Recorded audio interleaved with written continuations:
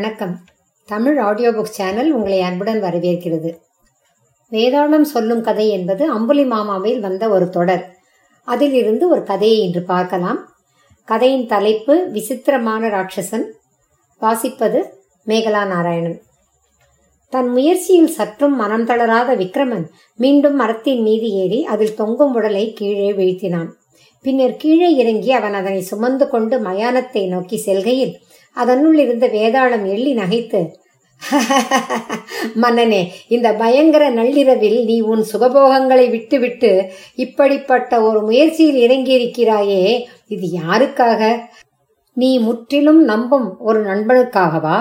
சில சமயங்களில் இப்படிப்பட்ட நண்பர்களின் செயல்கள் சந்தேகத்தை ஏற்படுத்தக்கூடியதாகவும் இருக்கும்.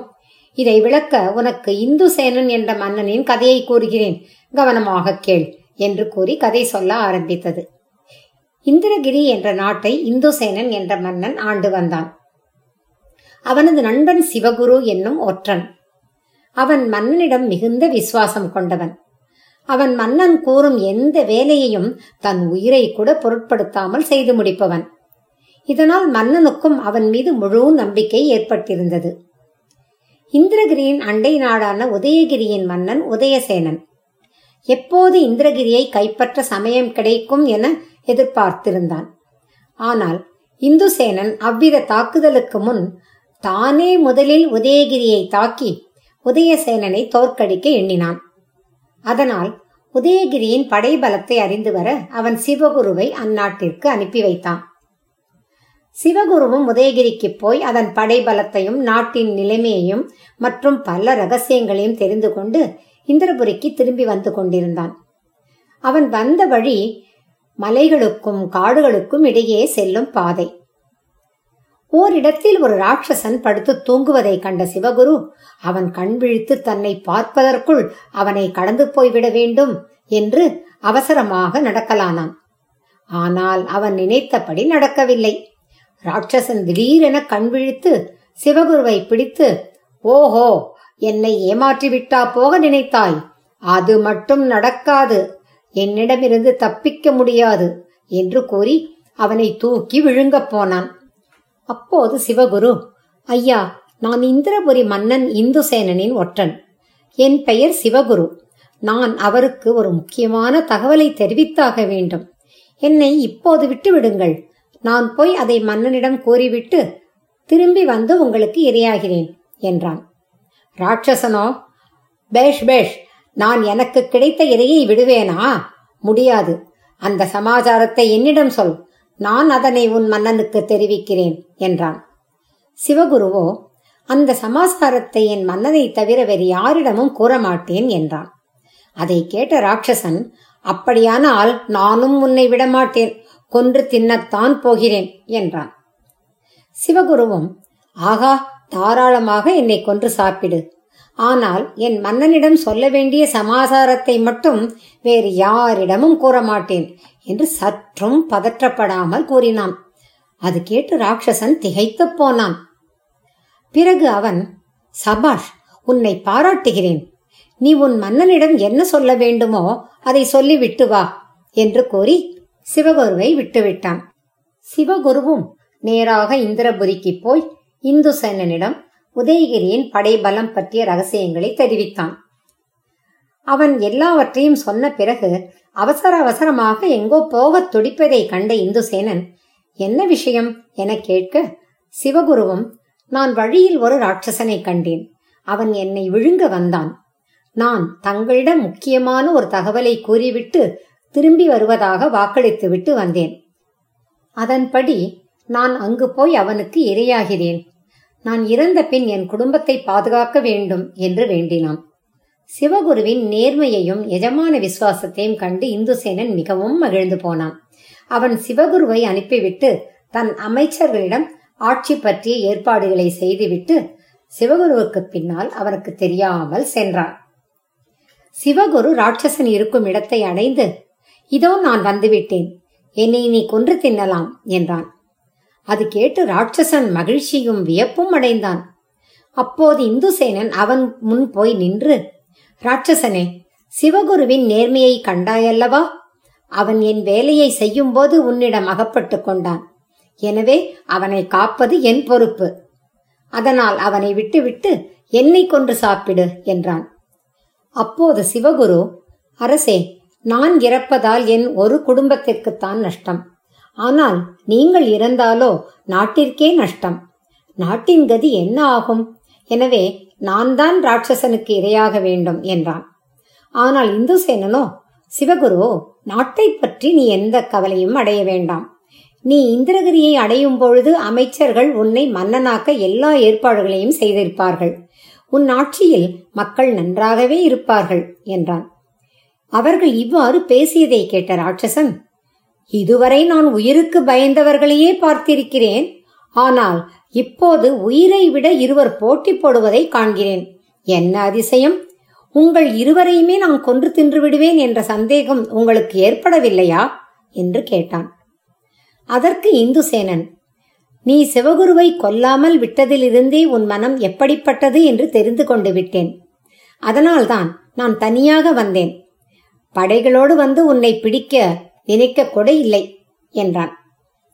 ராட்சசனும் அவனை பாராட்டி, சரி, இப்போது உங்களில் யாரை நான் கொன்று தின்ன வேண்டும் என்று கேட்டான். சிவகுருவோ, என்னைத்தான். என்னால் நாட்டை ஆள முடியாது. மன்னர் இந்திரகிரிக்கு போய்விடட்டும் என்றான். மன்னனோ, இது பற்றி நீதான் சற்று பொறுமையுடன் இருந்து முடிவு செய்ய வேண்டும். அவசரப்பட்டு முடிவெடுக்காதே. நீயே சற்று நிதானமாக யோசித்துப்பார் என்றான்.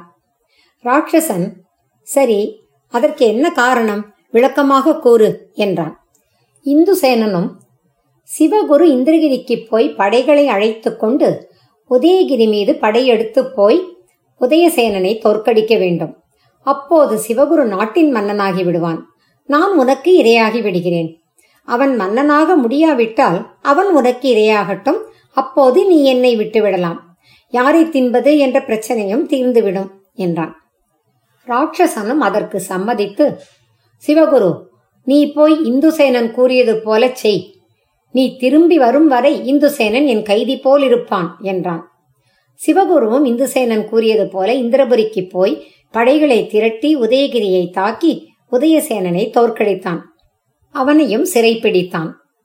அதன் பிறகு அவன் ராட்சசனிடம் வந்தான். அவனோடு கூட ஒரு பெண்ணும் வந்திருந்தாள். ராட்சசன் அவளை பார்த்து, யார் இவள் என்று சிவகுருவிடம் கேட்டான். அவனும், இவள் உதயகிரி மன்னனின் மகள் மாலினி. இவள் இந்திரகிரி மன்னனைத்தான் மணப்பதாக பிடிவாதம் பிடிக்கிறாள். எனவே இவளை இந்துசேனருக்கு மணம் செய்து வைத்துவிட்டு அவரை விட்டுவிடு. அதற்கு பிறகு நீ என்னை விழுங்கு என்றான். அப்போது இந்துசேனன், இவள் என்னை விரும்பி இருக்கலாம், ஆனால் நான் விரும்பவில்லையே. மேலும் இவள் விரும்பியது இந்திரகிரி மன்னனை. தற்போது இந்திரகிரி மன்னன் சிவகுரு. எனவே அவள் அவனையே மணக்கட்டும். நீ என்னைத்தான் கொன்று சாப்பிட வேண்டும், சிவகுருவை அல்ல என்றான். அப்போது மாலினி, ஐயா, நான் மணக்க விரும்பியது இந்துசேனரையே. அவர் மன்னராக இருந்தாலும் சரி அல்லது இல்லாவிட்டாலும் சரி, அவர்தான் என் கணவர். எனவே நீங்கள் சிவகுருவை விட்டுவிட்டு இந்துசேனரோடு என்னையும் சேர்த்து விழுங்கி விடுங்கள் என்று ராட்சசனிடம் வேண்டினாள். மாலினி கூறியதை கேட்டு ராட்சசன் திகைத்து போனான். அவன் மூவரையும் ஒருமுறை கண்ணோட்டம் விட்டு பிறகு, இதுவரை மனிதர்களை உடலாலும் உள்ளத்தாலும் சுயநலம் கொண்டவர்கள் என்றே நினைத்திருந்தேன். என் முன் வந்தவர்களும் அப்படித்தான் இருந்தார்கள். ஆனால் இன்றோ நட்பும் எஜமான விசுவாசமும் காதலும் எவ்வளவு தூயதானவை என கண்டேன். மன்னன் தன் பணியாளனுக்கு எவ்வளவு கடன்பட்டவன் என்பதை காட்டினான். சிவகுரு தன் எஜமானனுக்காக தன் உயிரையே தியாகம் செய்ய வந்ததை கண்டேன். மாலினி தன் காதலுக்காக தன்னையே பலி கொடுத்து கொள்ள முன்வந்ததையும் பார்த்தேன். இப்படிப்பட்ட தியாக மணிகளான உங்கள் மூவரில் நான் யாரை கொன்று தின்றாலும் அது மகா பாவம். அதனால் உங்கள் மூவரையுமே விட்டு விடுகிறேன். நானும் இப்போதே இந்த காட்டையும் விட்டு வேறு எங்காவது போய்விடுகிறேன் என கூறி உயரக் கிளம்பி ஆகாயத்தில் சென்று மாயமாக மறைந்து போனான். வேதாளம் இந்த கதையை கூறி, மன்னனே, சிவகுருவை பற்றி பல சந்தேகங்கள் என் மனதில் எழுகின்றன. உண்மையிலேயே அவன் மிகுந்த எஜமான விசுவாசம் கொண்டவன் என்றிருந்தால் உதயசேனனிடம் தோற்று வந்து ராட்சசனுக்கு இரையாகி இருக்கலாமே. ஆனால் அப்படி செய்யாமல் உதயசேனனை தோற்கடித்தான். இந்நிலையில் இந்துசேனன் முன்பு ராட்சசனிடம் கூறியபடி அவன்தானே ராட்சசனுக்கு இரையாகி இருக்க வேண்டும், சிவகுரு அல்லவே. போரில் வென்று மாலினியை அழைத்து வந்ததால் தானே இந்த திடீர் திருப்பம் ஏற்பட்டது. மாலினி இல்லாதிருந்தால் சிவகுருதானே மன்னனாகி இருப்பான், இந்துசேனன் தானே ராட்சசனுக்கு இரையாகி இருப்பான். சிவகுரு ஏன் அவ்விதம் செய்தான்?